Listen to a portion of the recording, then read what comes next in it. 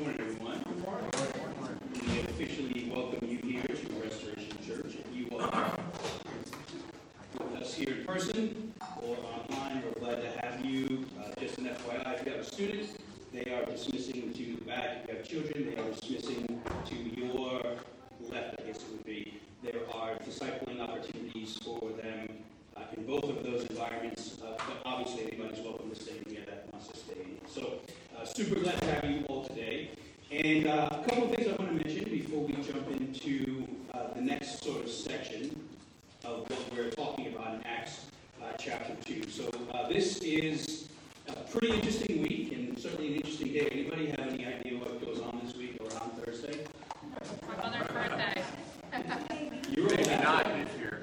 You're all laughing. Like I'm wondering if you know. It's going to be Thanksgiving this week. It's supposed to be. And well, there's a section in what we're going to talk about this morning about how even during very challenging times, the wonderful blessing we have of knowing that God is available to us, whether life is up or down.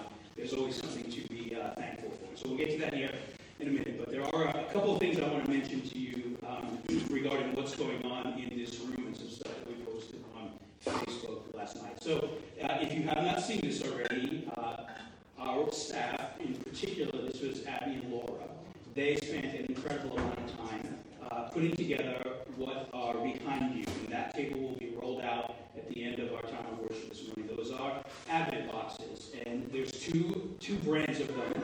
One is for family, meaning there's devotionals and little coloring tools and all kinds of neat things that you can do. So that, much like Easter, we really practice Lent. We believe in we distribute daily devotional guides so that we can have much more than just one sort of celebratory day. We really want to highlight the significance of the Christian life in every season. And so those boxes, there's two of them. One is if you don't have kids, there's one there for you. If you do have children, there's one there for you. And if you don't want to mess with the box at all, we've also printed some papers right to the right of that. It's an Advent devotional packet. There are candles and everything in that. So really encourage you to take that. And as it's hard to even believe this, Christmas is 5 weeks away. Don't let Christmas be what Christmas is for so many people, and that is a slugfest at Walmart to get a cheap TV. This is a month where we really want to, beginning this week, reflect on who we are in Jesus and be thankful for the fact that He is good and kind. And this devotional really appeals, I think, to this idea that there can be peace. In fact, if you look at Jesus' arrival on the earth, it was a very turbulent time. So there is hope and joy and peace and love and goodness in God, no matter what is going on. This is a season where we will explicitly take some time to look at that. So one last thing I want to mention about these boxes. If you are watching us online, there's also a delivery option for a $4 charge. And so we have some people that have committed to bring you a box. So if you are still uncomfortable being here with us, if you will email the office, preferably with your address, that would be great. And what will happen is they'll just drop a box at your door. You don't even have to see or touch another human being. So please, these will be out until they're gone, but please take advantage of them because they really are a neat thing for us to be able to focus on. So today we're going to jump back into this sort of teaching we've been doing in Acts chapter 2.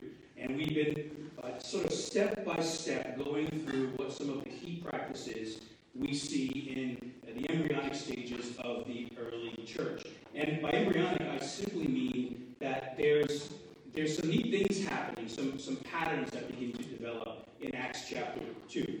And this sort of sets the precedent for everything that follows. There are some key devotions, we might say, that we see the people of God practicing in their very early days. And so I'll read for you this morning again the text we've been bouncing around for the past couple of weeks. Acts chapter 2, verses 42 through 46. And we're going to continue, we'll wrap up our discussion today on prayer. So let me give you some context here. Acts 2, 42 through 46. They devoted themselves to the apostles' teaching and to fellowship, to the breaking of bread and to prayer. And everyone was filled with awe at the many wonders and signs performed by the apostles. All the believers were together and had everything in common. They sold property and possessions to give to anyone who had need. Every day they continued to meet together in the temple courts. They broke bread in their homes and ate together with glad and sincere hearts, praising God and enjoying the favor of all the people. And the Lord added to their number daily those who were being saved. And so we've spent pretty much a week on each one of these aspects of what the church was devoted to. The apostles' teaching, objective truth, fellowship, simply meaning the idea of koinonia, of mutual participation, being mindful of a consumption mentality when it comes to the church. The church is not a Walmart. The church is actually a place where giving and receiving should be deep-seated rhythms in the human heart. We talked about the breaking of bread, which there's two references to that in this passage, but the particular breaking of bread we spoke about here because of the definite article is in reference to the Lord's Supper, to communion, which we celebrated for the first time a couple of weeks ago, which was wonderful. And so today we're jumping into prayer, or I should say we're revisiting prayer, because we spent last week talking about sort of trying to develop a foundational understanding, theological definition, a praxis point for what prayer actually is. And there was a lot of great dialogue last week about that. And so I'll read to you, since this is where we ended, the technical definition, you might say, the one that you'll read in all the books about what prayer is. Prayer is human approach, or our ability to communicate to or with God. And there are some categories here we're going to use for discussion's sake. And I'll explain what I mean by that in a moment. It's human approach to communication to or with God, and we address God in adoration, with confession, with thanksgiving, with supplication, and with intercession. And a consciousness, it says, of God's presence, love, direction, and grace may be experienced. And that's important to note, especially because we talked about last week how sometimes when we pray, there is awe and wonder, like we read about in Acts chapter 2. Sometimes there is not. And so just because there is an absence of awe and wonder doesn't mean that there is an absence of the presence of God. However, just because there is awe and wonder is also not a proof text for the fact that God is present in your life. Because some folks would read a text like this and say, well, that kind of emotional stuff, that's not really good. But we are emotive beings, so there is a reality to us being emotional times with God. And I'm sure every one of us has stories or seasons of life where something very significant was going on, and God spoke to the depths of who we are in our souls. Now, when we speak about prayer today, what I want to do is give us some categories for us to think about a prayer life. And the reason I'm doing this is because no matter where you are in your faith, meaning maybe you are a person who has been committed to praying for a long time, you understand it well, and you are a prayer.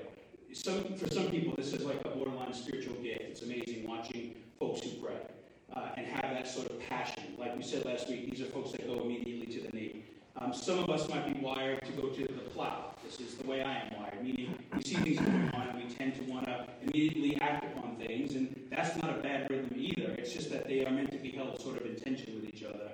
Prayer without action can be pretty dangerous, and action without prayer can be a bit confused. And so today, what I want to do is we're going to spend some time looking at each one of these words. And although I'm going to read them in a structured way, I really have no desire to study them in a structured way, meaning I'm going to surf the wave of wherever this goes this morning. And just so you're clear on this, you know that I do not surf in the ocean because of the awareness I have of the marine biology ecosystem that exists there. This is the only time you're going to see me surfing anything, because I can speak to you without being in the food chain of another animal's life. Right? So five things that we mentioned briefly and started discussing last week. Adoration, confession, thanksgiving, supplication, and intercession. For a moment, think about this. If you've ever taught something or have been taught something, I like to use the analogy when my son was younger. He played baseball for, I think it was 5 years, and I coached in an assistant way for a couple of years, and then eventually I got tired of being an assistant and wanted to coach my own team. And so there's a lot of sort of structure and technique that takes place in baseball, especially when it comes to swinging a bat.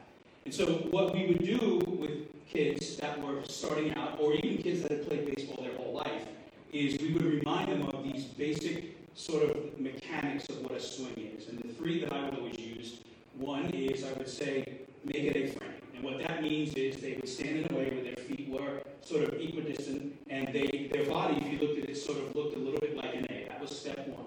Step two, we would say, was to load your power. And load your power simply meant once you had your feet planted firmly, you would put just a little bit of emphasis on your back foot. In other words, you were preparing your body to receive a pitch. Step 3 was what we call squishing the bug. And squishing the bug was a proper swing when it's done. Your right heel or left heel, depending on which way your batting is, left or right, it should actually turn and pivot. And just like you would step on a bug. And so we would teach kids these 3 things. Now what was funny is during the games, some parents would yell out techniques and steps that were actually not good. And maybe you were one of these parents. Man, I've been in so many games where like kids were hitting well and parents would be screaming like, raise your elbow, raise your elbow. And so kids would like get up there and they would hear their parents and they would try to swing it out with their elbow in their ear. We would tell them that's actually not necessary for a proper swing. Comfort is wherever your elbow ends up is where it ends up. And what happens is it's amazing. Over the course of a season, you're training these kids to do these 3 things in order. It seems highly mechanical, right? Like almost uneventful, like a bit boring. A-frame, load, swing, and squish the bug. You keep going, keep going, keep going. But at some point what happens is, especially if you're working with a hit stick, which is like a a fake ball attached to a long rod so you can control the pitch. What eventually happens is, in the kid's mind, the steps 1, 2, and 3 go away, and a swing starts to happen. It's the most amazing thing ever. They're so grounded in the fundamentals of a swing that they're no longer thinking A-frame, load, swing. They're just doing it. It becomes rather natural, and that's when they begin to hit the ball. And that's how I want to approach these categories today. I don't want us to think of them as separate. I don't want us to think of them as sort of independent entities in and of themselves. They are 5 rhythms that are present in prayer. And although we might focus on certain ones at certain times, our goal is to sort of get to the place where I just mentioned, like when somebody swings a bat, they're doing it just because it has become impulsively natural, meaning we learn to pray, not necessarily with the formality of these words, although there can be a time for that, but we learn to pray based on the significance of what these things actually allow us to do in our prayer life with God. And so these 5 aspects, adoration, confession, thanksgiving, supplication, and intercession. If you've never prayed before, if you've never studied prayer, it might be wise for you to work through all of them. In other words, to recognize that our prayer life can be incomplete without one of these, whatever they are. If you have been praying for quite some time, then you probably know that there are times where you likely have emphasis points in what's going on with these sort of categories. There are times like maybe this week, you don't need to run through all 5 of these, but you're just going to really focus on what it means to be thankful. That makes perfect sense. I challenge you, and I'm certainly available after this teaching in any way that I can help you, to think about how to apply these words. But these words are important because in them we learn what prayer looks like and why it is important. And so I want to just briefly talk through each one, and we can begin dialoguing here. That's the rhythm we have here. At least to the end of this year, we're going to do some back and forth. But we start when every new year we do this teaching. It's a corporate prayer service where our whole body prays through these things together. And we do the formal prayer, encouraging people to pray as they feel led throughout the time. But for this morning, let's discuss this. Let's talk about adoration. Adoration, I would like to describe as a recognition of God's character. And so anytime we're praying, if you're new to Jesus, if you've known Jesus for a long time, but you're kind of old and numb, this is an important thing. A recognition and understanding of who God is. That's what I simply mean by adoration.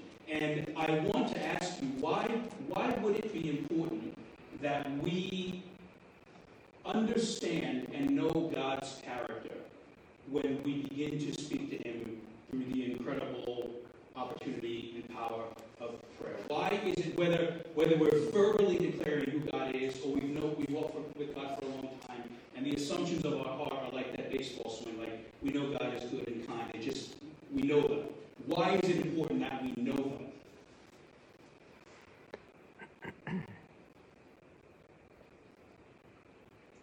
Why does knowing the character of God precede a healthy prayer life? Because I think if you're praying, you need to know that you're praying to someone, 1, that's able to answer your prayers, 2, that's good, that's inclined to answer your prayers, someone that cares for you. The nature of knowing who God is makes you confident in the fact that you can broach Him with your petitions, your requests, your intercessions, your confessions. You know, he's not going to unfairly judge you with your confession because he's gracious. You know, like knowing the nature of God is what your ability to pray depends on. Okay, so that's a very key point for those of you here or online that haven't heard it. What you're beginning to discuss is what we would call the attributes of God, or attributal theology, which simply means one of the reasons we want to know the character of God as we pray is because we know that when we go to him, he is, as you said, he is kind and he is trustworthy. He is able to bring about change in our situations.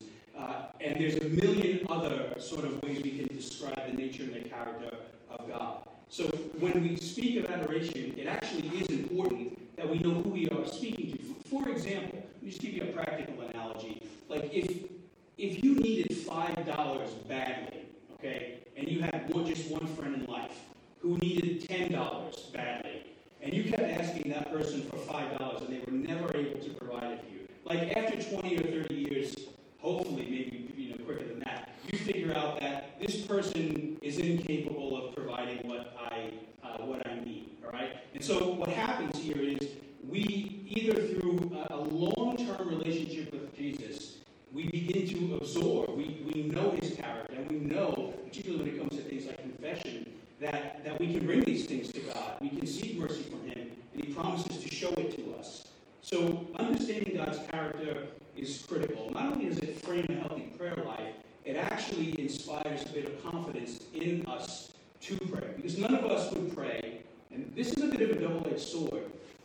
None of us, if we believe that prayer matters, and that's the assumption here, we want to know that we're praying to somebody who actually has the ability to do things.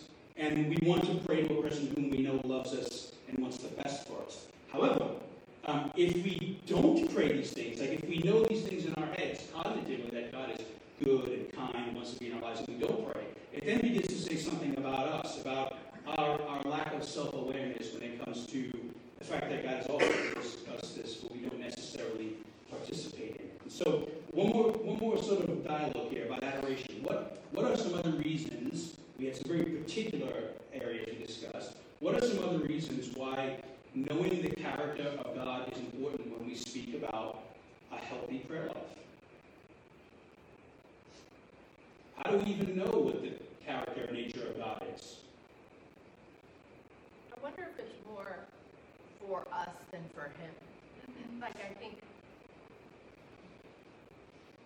it's like what she was saying, but like we can look at all these other religions and all these other gods, right? And adoration is us basically like saying that we know him and why we know him and the characters that make him different from all these other things. You know, he actually like came to earth as a man, like, you know, he dwelt with us. But I wonder if, I mean, I guess God really wants to hear us admire him, but I wonder if he gave us adoration for us to remember, like, oh wait, he knows me, he loves me. Like, God's like, yeah, I've been telling you that. Like, I don't know. I mean, maybe it's a both and, but it's definitely for us. Because why would, you know, it's the same thing. Why would we confess? I mean, I'm saying the same thing she just said, but why would we confess if he's not a good God? Why would we give thanksgiving if he's not a gracious, loving God? And why would I even give him my prayer request? I wouldn't. So I think you've got to start at the beginning. Remind ourselves, as much as we are saying it to him, we're reminding ourselves of who he is. Yeah, I think there's some validity in that. There are a couple of cautions, too, I would say. So there's no question that the more we interact with God, the more likely we are to understand his nature more deeply. In other words, the more we are likely to trust him. And that's just a natural byproduct, of any relationship. If you're in a relationship where trust and goodness and kindness is the norm, over time you will have a deeper sense of trust and goodness and kindness. And so that absolutely is true. And I do agree that in part prayer is about us, but I would be careful to not say like, and I've actually heard some extremes here, like prayer is just about us. Like, you know, God is sort of like distant and a bit disconnected from the world, and ultimately he's going to bring all things about, according to his glory, or all that stuff is like, we can use some Bible verses here, but it really starts to move the point of why we pray, that God is active and engaged in our lives. And one other thing I would say is, although Scripture commands us to worship God, I want us to make sure we know that when we speak of adoration, this is not coming from the context of a megalomaniac. And what I mean is God is not like strutting in heaven like about 250 billion people are praying about how great I am right now. God does not need our adoration. There is something deeply important, though, about us understanding God's character. Because the truth is if we feel like God is not trustworthy, or God is not capable, or we have had a bad experience, or whatever it is, the less likely we are to understand not just the power of prayer, but the sort of the healthy relational dependency that it can create in us. And so it is very important that we have a clear understanding of what adoration means, whether that is something you verbally do, if you're starting to pray for the first time in your life, and you're recognizing like, oh, the Bible says God is good, and something's really rough right now in my life, but I can trust that God's got me because He's good. That's a good thing. But you don't want this to drift, and this is sort of what I was saying about the word admire. Like, you also see the unhealthy version of this, where there's like the Pharisees, there's a false sense of holiness that precedes what they say to God. There's a rigid structure of oh man, it's terrible. There's a rigid structure of self-righteousness that they think is what it means to adore God. But it's not. Actually, what's happening in that situation is they're adoring themselves. They're puffed up in their own knowledge and their own understanding, but they've really missed the relational connection between God and people. And so adoration is simply a recognition of God's character. That should be present in our prayer. Confession, I would say, is a recognition of our character when we pray.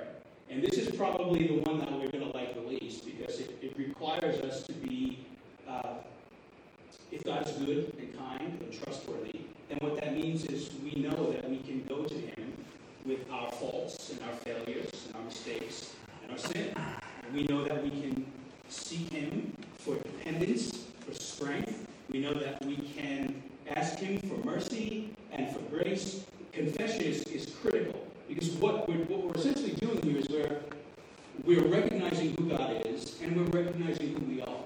And when these two things combine, you create like a fertile soil for sanctification.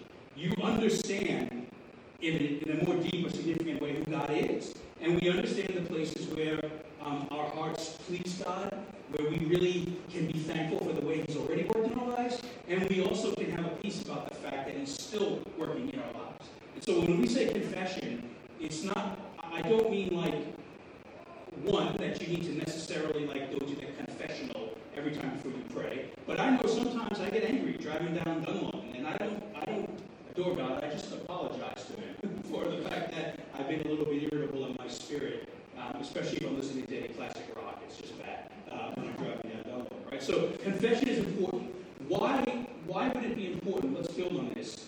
Understanding God's characters, especially with something as intimate and sensitive as confession, why would it be important that we know the character of God when it comes to recognizing who we are and who we are not yet in Jesus? Well, it's the plumb line.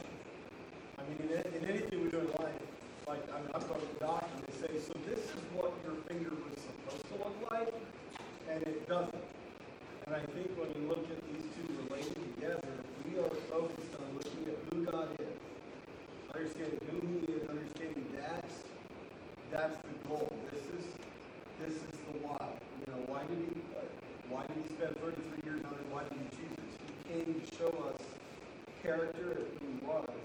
So when we focus on the adoration, then we come to the next part, and we can really, it's going to just automatically expose those elements where we need to be in prayer. Lord, align me better with who You are. Because I know who You are, and I'm supposed to be like that. And clearly when I am able to visually know and understand that I know who You are, I can clearly see I'm not. And Lord, just continue to align me in those two things. So when those are patterned together, yeah, they're intertwined. As we look to who He is, that's who we should be. And like you said, it's not hard to understand if we're driving down Dunlop and that we're not legend too often, with those things. Yeah, so correct me if I misunderstand here, but what was being said here is that a recognition, for example, of God's kindness and His mercy encourages us to know that when we go to God, there is help, correct? Like you used the physical doctor as an example. Like if you went to the doctor and said, hey, my thumb is broken, and the doctor said, man, that looks bad, do 900 push-ups right now for me, or you got scolded for 12 hours, you might not go back to that doctor. The point of that doctor is he or she exists to help you heal, right? That's the point of it. And I think the same is true when it comes to our spiritual life. The more we are comfortable with going to God about the things we struggle with, the more we are comfortable with approaching God at all times of the day and all seasons of life, the more that it shows we understand God does not put confession in our lives so that He can keep us at a distance.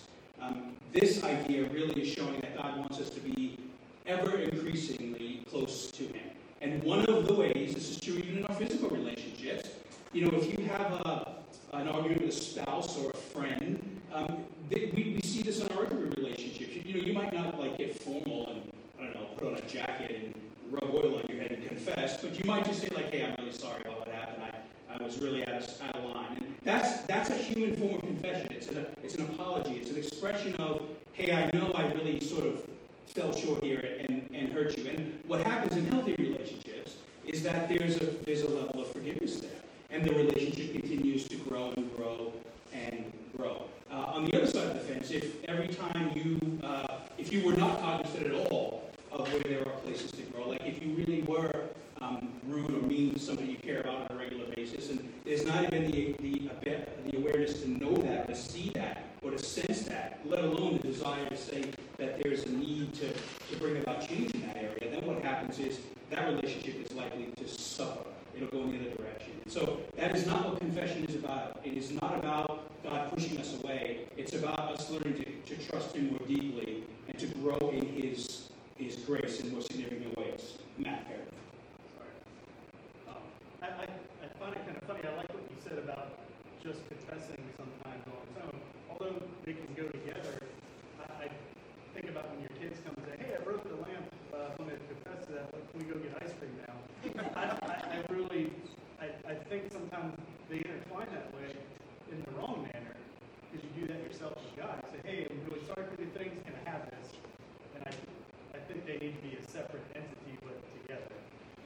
Yeah, that's spot on. That's exactly why I use the analogy of the swing. In other words, in the baseball swing, there's a point where we're very focused on each aspect of the swing, so it's healthy. But then there's a point where you just know how to swing a bat and hit a ball. And your example of, a child coming to you and apologizing for breaking something and then saying, hey, can we go get ice cream or whatever, the spiritual version of that, it's the same. This is not an argument for the fact that we need to do these 5 things in order every time. It is an argument, though, that throughout the course of our prayer life, we should see evidence of these things. And sometimes you might start, right, like this week, you might just start full-blown on being thankful.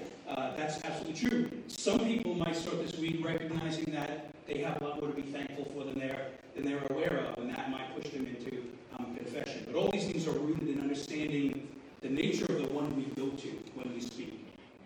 I think the figure and the physician made me really go down a train of thought of that you really need to know the word so you know what to confess.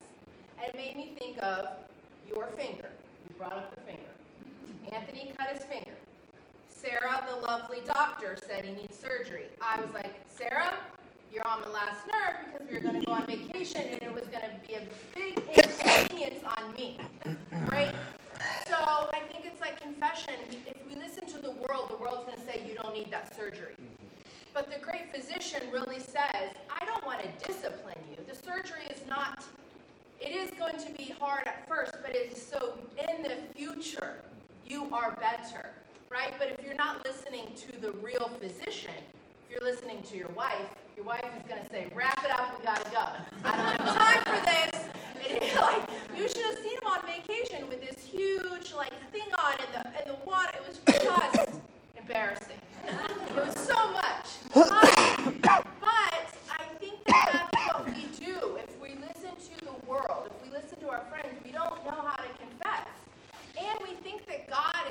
to punish. But we have tried to tell our kids, we're not here to punish you. We're here to disciple you. And sometimes that comes with correction. And I think that the great physician, Sarah, just wants your best interest. And she knows in the long term, it's better. I was wrong, you were right. So I think that's a good analogy because I think so often we don't confess because we're not in the Word and we're listening to everybody around us. Sarah, I think you should come up here so we can worship you right now. That's a good analogy. So, literally, like, the reason I looked like a dope on vacation with the big It was so bad. plastic thing was So bad. because Dr. Henry reattached my nerve. I didn't just cut my finger. I cut it, like, basically to the bone and detached the nerve. And those were the things I was told to do so that I could move my finger again and get some feeling back in it. And it's a great example of, I say regularly, the physiological, the medical world, and the Christian world, there's a ton of parallels. If you, generally speaking, have a good doctor and follow their advice and what they tell you to do, then you are very likely to see some form of healing. That's what we want. However, if I didn't look like a dope, to me, I didn't care what I looked like. I wanted to use my pinky. That was my primary goal. And I think that the medical analogy is a good one. When you have a good physician, somebody you trust, you are able to bring them things. And there is, though, an implication here, and this will move us a little bit down the chain here, is that there are times when I don't like the word punish. In fact, it was Abe actually helped me to process this a little bit. I think the word consequence is better than punish. There might be a consequence, like if I don't take care of my finger the way that I'm supposed to, then what that means is the consequence really could be that I have a pinky that's not functional. And so part of trusting God is knowing who He is. That requires us to be in the Scripture, understanding His character, and then really following Him in the areas that He leads us in, whether that's through explicit scriptural instruction or healthy community. It is important that we follow and recognize that part of confessing is so that we can heal and grow in God's goodness. So that's why I encourage you to not see confession as a problematic word, but to see it as like it's almost at the epicenter of how we can grow in God. Yes. I'm glad that my comments directed us down that path, but it's actually not where I sort of was. Okay. So I'll use a different one. If you have t-shirts, white t-shirts, or even white socks, and you get new ones, and if somebody asked you what color your shirt was, you would tell them it's a white t-shirt until you get a new t-shirt. And then you lay your new t-shirt down, and you realize across the course of time, that's not a white t-shirt anymore. Now you have a new one. And I guess for me, what I'm going to say, even with the physician, it's not as much saying he's capable, that piece which we've already talked about. It's showing that while I think that I'm okay, when we align to Him, it exposes things we have to confess. I have to be able to say, oh yeah, that t-shirt's not white. It's not a white t-shirt when I compare it to the perfect one.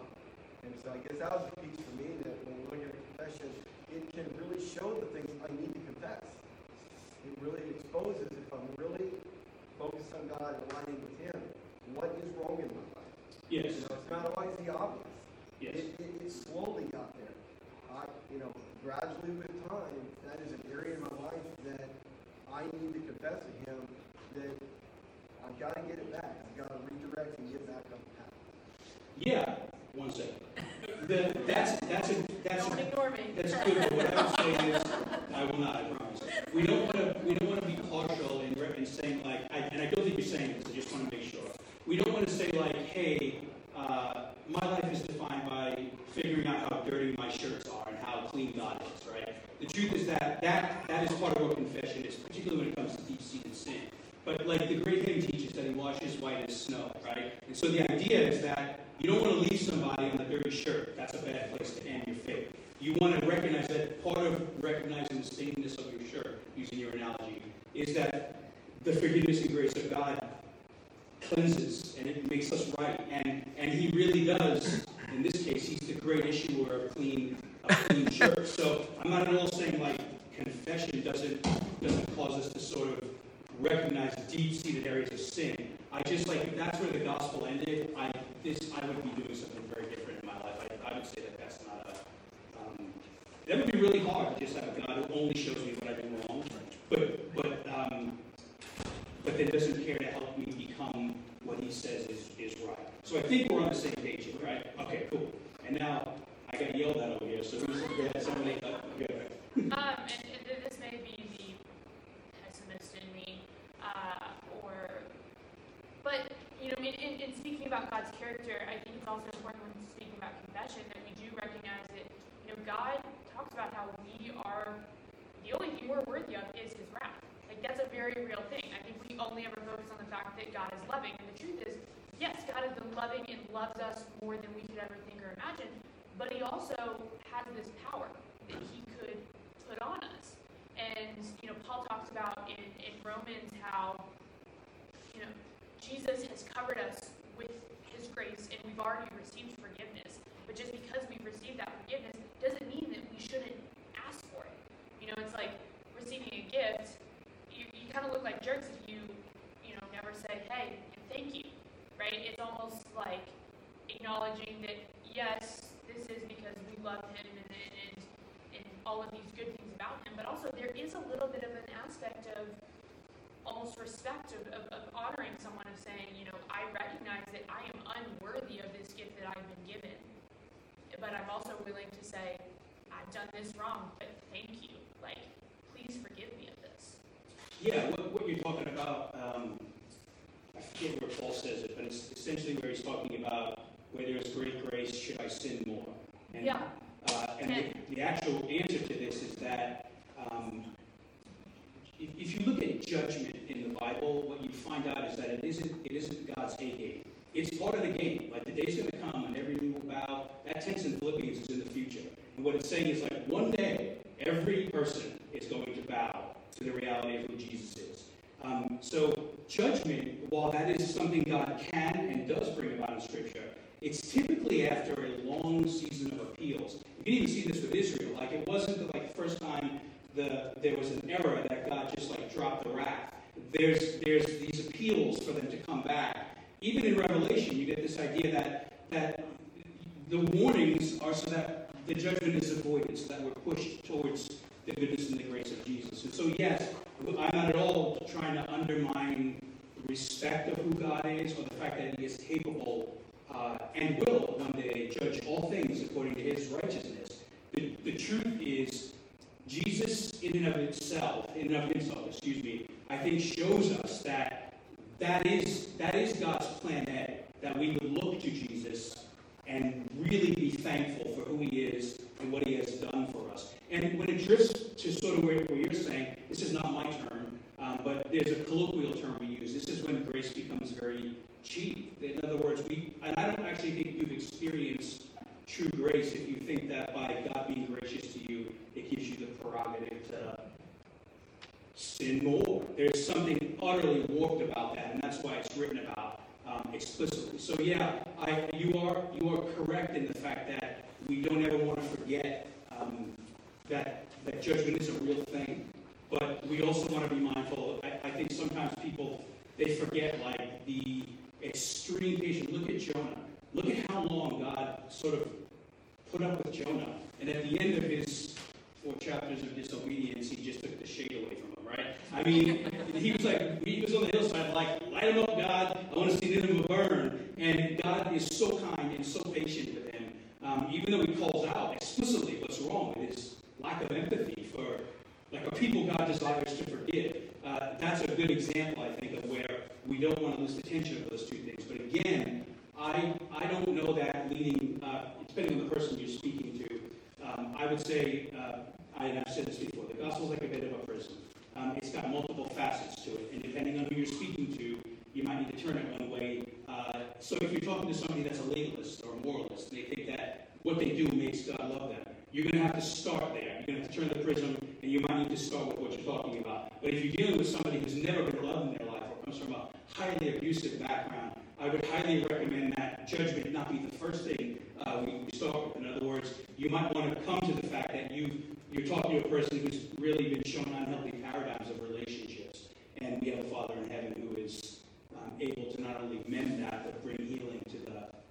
heart. So very valid point about, don't hear me saying like there's a one-sidedness to this. But this is a good segue, just so that we can get out of here for Thanksgiving. These next two things, Thanksgiving, all I would say here is that when we speak of Thanksgiving, I think this directly addresses sort of what we talked about last week a little bit, about the fact that sometimes our timelines might be different than God's. We might have certain expectations in the way we want Him to work. Sometimes those things absolutely happen like that, but a lot of times they don't. So, if we were to, for example, rewind the clock 3,000 years, and if somebody were to say, hey, write out a story of the way you think God's going to redeem the world, I don't think the natural story would be Jesus. So that's a great example where you see God work in a way that even to this day, some people look at it and they think it's folly. Paul says it in Corinthians that for those who are in Jesus, we look at the cross and we see salvation, but for others they look at it and they see foolishness. And so you can see it's a bit of a different way. And we want to make sure that when we're praying, we're never disconnecting it from Thanksgiving, no matter where we are in the prayer process. Whether God brings about something we're asking for, or prohibits something for reasons that we don't even see, I think it's critical that our heart is undergirded by a posture of thanksgiving. It has to be. And if it's not, that is a great place where there can be confession and communal accountability. Otherwise, what happens is God becomes, and this is N.T. Wright explicitly says this, God becomes like a cosmic slot machine. And what happens is we put our 25-cent prayer in, and we expect our 75-cent jackpot every time. And when it doesn't work that way, we get away from God. We start getting angry at God. And there might be a myriad of reasons why things are not working the way that we expect them to. But that does not mean that there is not anything that we can be thankful for, even in that moment, knowing that we can communicate with God. So Thanksgiving, I simply bring this up because this is a week where we tend to think about what we're thankful for. And I want to encourage you all to sort of think about what it means to have a heart that's in a perpetual state of thanksgiving, not because of circumstances, but because of who Jesus is. Those are two very different lives. Thanksgiving for circumstances, that's the one most humans live their life by. In other words, this is good, or I'm happy here, therefore I can be thankful. But the cross gives us the power to actually be thankful in areas of life when they're not necessarily going the way that we want them to go. So it's imperative that Thanksgiving, it's a byproduct of knowing that you have a God that is trustworthy and kind and good. And it gives us a bit of a space to say, I don't expect or think, or at least I need to be aware of the fact that God might not exactly bring about what is going on or what I think should be going on in the exact way that I want it to. And so here's where we end today with supplication and intercession. I want to leave a couple minutes of discussion time for this. So supplication and intercession are a bit interrelated. For the sake of our conversation today, supplication, the idea of supplying need, we are not only are we capable, but we're instructed to pray to God for our physical, spiritual, and emotional needs, and at times even wants. In other words, there's a deep connection and understanding that God is a good Father who cares for us, and our being comfortable going to Him and asking Him to do things, whatever those things may be. Now, our understanding of God's character is likely going to greatly shape what we ask God to do, but I don't want you thinking, we talked actually a great deal about this at our community group last week, I personally think the Western church under-asks. And what I mean by that is, like God has promised us in the name of Jesus, we're going to do things greater than He did when He was on earth, because the power of His Spirit is around the world. And we should be praying that way, that God is using our lives and churches to bring about, look what's going on right now. I mean, the world is in a cosmic hurt because of all the craziness of this COVID stuff. And for some Christians, they've ran to the hills. About 30% of them, we don't even know where they are anymore. And there are some people that really think there is an opportunity. Like they recognize there's a hurt in the world. And one of the things that it means to follow Jesus is to light up the areas of darkness where they exist. In this case, a physical one. And so supplication and intercession, for simplicity's sake, think of it this way. Supplication is when we ask God to provide for us. Intercession is sort of when we ask God to provide for others. And these two things are like bone and sinew, because sometimes they do sort of interact. They can cross-pollinate or be very close. And I was talking with Abe earlier about this. An example that I would give for this is sort of like a buddy of mine's daughter just got married on Friday, and he's been praying for the better part of 20 years for God to raise up a husband for him. And that's a place where supplication and intercession have intersected, right? This is where the dad has prayed forever for God to provide the right person, for these two people to meet.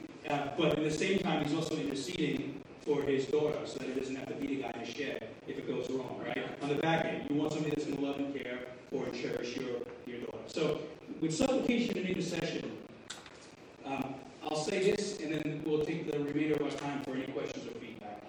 What this means is that we should be willing to go to God, as Hebrews says, with boldness, with persistence, with confidence, in all things and without ceasing, with a trusting heart. In all things and without ceasing, with a trusting heart. Persistence and confidence and boldness. These are literal biblical motifs. Jesus talks about knocking on the door and never stopping. Hebrews tells us we can approach the throne boldly. Why? Because we can give thanks for what Jesus has done. We can bring stuff to God. And we can also trust that if we're in healthy community, this is a key part of this, that if we're bringing things to God that maybe are not great or good, that He's going to show us that. Not just through our personal relationship with Him, but if we're in accountable relationships, particularly in the church. This is one of the reasons why we're still fighting to keep the church thriving in America and around the world, is other people are often part of the way that God brings about clarity in our lives. And so when it comes to supplication or intercession, my last question is, what are your questions about this? I've talked to people who think they can't ask God for anything. And I've also talked to people who, are praying and think that God's evidence of love and favor on them is if He provides them a G6 jet. There's literal pastors in America that said, God loves me more because I have a $9 million private jet. So the range of this in America is cataclysmic. It's just massive. Where are you at? Well, it's a challenge that says you don't have because you don't ask. It's a challenge of the dynamic of ask and you will receive. And yet, that has to fit within the fact that God's going to do what's best. And so, I think sometimes that is the battle. Okay, I'm asking. God, I'm asking. This certainly seems like what I need or what that person needs. And then we have to either, and again, sometimes it's timing, but I think that's the great battle of this whole thing. God, you said ask. I don't have to, I'm not asking. So now I'm asking, but I still don't ask. And so trying to balance all of that together. Yeah, that's what came up last week. Maybe you are persistently asking, but at least in the paradigm we're expecting, things are not working out the way we want. But you bring up another verse, like where we're literally told to ask, right? That is a key thing Jesus says. So this is like the most confusing thing that people think about when they think about prayer, which is, we're like you mentioned, to keep knocking on the door. And Jesus does say, with shameless audacity, keep knocking. So you never stop knocking. You constantly ask. And sometimes people use Paul as an example of somebody who stopped asking. But, he got a word literally from heaven, and we don't get that. So Jesus tells us to constantly ask. So there's not a contradiction between Jesus and Paul. And in the Lord's Prayer, when it's reiterated in Luke, it's sort of paraphrased, so that's why a lot of people, when they read the Lord's Prayer, they go to the Matthew version instead of the Luke version. The Luke version, though, has a parable after it where Jesus explains the Lord's Prayer. Remember, Jesus said, this is how you pray. So it's kind of valuable to go to the Luke version because Jesus gives that parable about, if you need some bread and your neighbor's asleep and they say, go away, you keep knocking and you don't stop knocking. He says, this is what it's about. That's the parable. So it's kind of interesting that the parable Jesus gives about, and I know we've talked about this, the parable that Jesus gives about this is how you should pray is not a parable about adoration. It's not a parable about confession. It's not a parable about thanksgiving. It's a parable about supplication. And I know there are some people that pray for jets, but I don't think there's anybody in this church that prays for jets. So we can just worry about maybe the other people who are afraid to ask. If you look at the Lord's Prayer, there's no thanksgiving. There's one line of confession, and there's about one line of adoration. Everything else in the Lord's Prayer is supplication. And our community group did a study on prayer. I just want to share this with you. Where we looked at there's a book that is like just every prayer in the Bible with context. But it doesn't have some kind of theological slant or anything. It's just prayers. And the first 17 of the first 20 prayers of the Bible are for other people, which is very interesting. And all of the prayers up until Exodus are supplications. You get the first confessionary prayer in Exodus. And so it's very interesting, like this subject is very interesting to me because typically when somebody says like, you should ask for stuff, we recoil a little. And, I think all throughout church history, we've been given like these prayer diagrams, prayer formulas. I grew up in a church where I read prayers and I was saying, no, I didn't really understand what they were talking about. We did it every single week. And, I think that as a child, or even as somebody who doesn't know God, the first prayer that you typically ask is a supplication or intercessory prayer, right? When I first got saved, it was a prayer to God that was basically like, God, help me know you. It really wasn't a confessionary prayer. I mean, I know that's like what the movies typically have. It's like some guy just randomly breaking down and saying, I know that happens, but a lot of friends that I've had that when they, got saved later in life, which I did, often it's just I just encountered this Christianity religion. It's kind of weird, but God, if you're real, okay, I want to know you. Like, show yourself to me, and that's often a first prayer. And so, I started off by addressing the balance of zero, but there is that ask and you shall, you don't have because you don't ask. And then Jesus does say, keep asking. So that's a principle, And there are a lot of things that can hinder our prayers. Like Bill Kitchen, when he was talking about prayer, he brought up a great one. I mean, Peter says that, if you mistreat your watches, your prayers are going to be hindered. So often we blame God that our prayers are hindered, when actually there may be some things in our lives that are hindering our prayers. It's not that God doesn't want to give us something.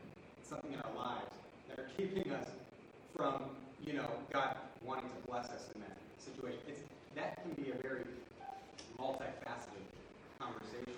But the reason our community group study prayer is just, let's look at how people pray in the Bible and let's pray like that. There's a lot of stuff behind the scenes that's going on. Individual sin, why didn't I get this thing? You could ask that for a long time, and that's a long discussion.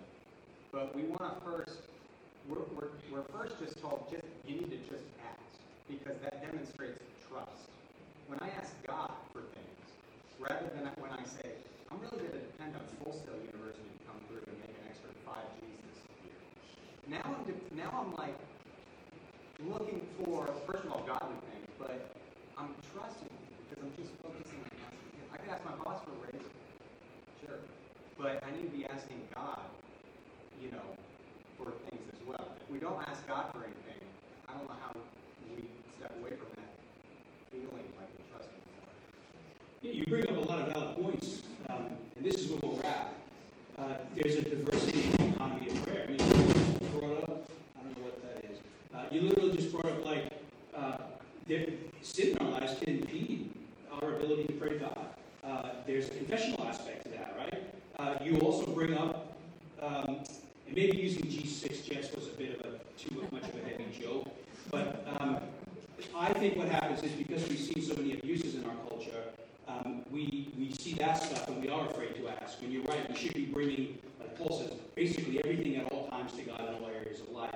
But I also think there's one tricky aspect of supplication, maybe my closing warning, and that is that I think in healthy churches, it's far more sophisticated the way we unhealthily, as ask for things. So we might pray for that raise, and then when we don't get it, we equate it with God's lack of care for us, or when our kids don't do exactly what we want. These are sort of propositional transactions.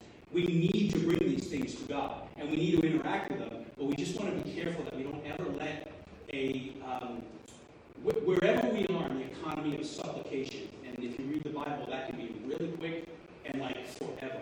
We want to make sure that we are rooted in the character and nature of God, so that we can actually understand not only who He is, but Abe mentioned multiple examples in the Bible of places where God and people, where prayer was happening. And so it does us well to really, from Genesis to Revelation, look at examples, biblical examples of prayer. And it also does us well to talk to people who have robust praying lives. It's amazing. I've talked to some people that really pray, and sometimes I get envious because I feel like they pray, they have a burden to pray in a way that I don't. Not that I don't want to pray.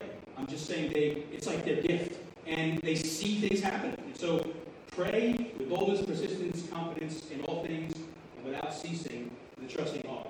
I would say err on the side of going to God and talking to people that you can also have some good in your life. Now, we're at time, so I want to definitely rush a couple minutes over. But I hope this week, as we move towards Thanksgiving, maybe this is a week where, for a moment, you focus on the steps of the swing, like I said.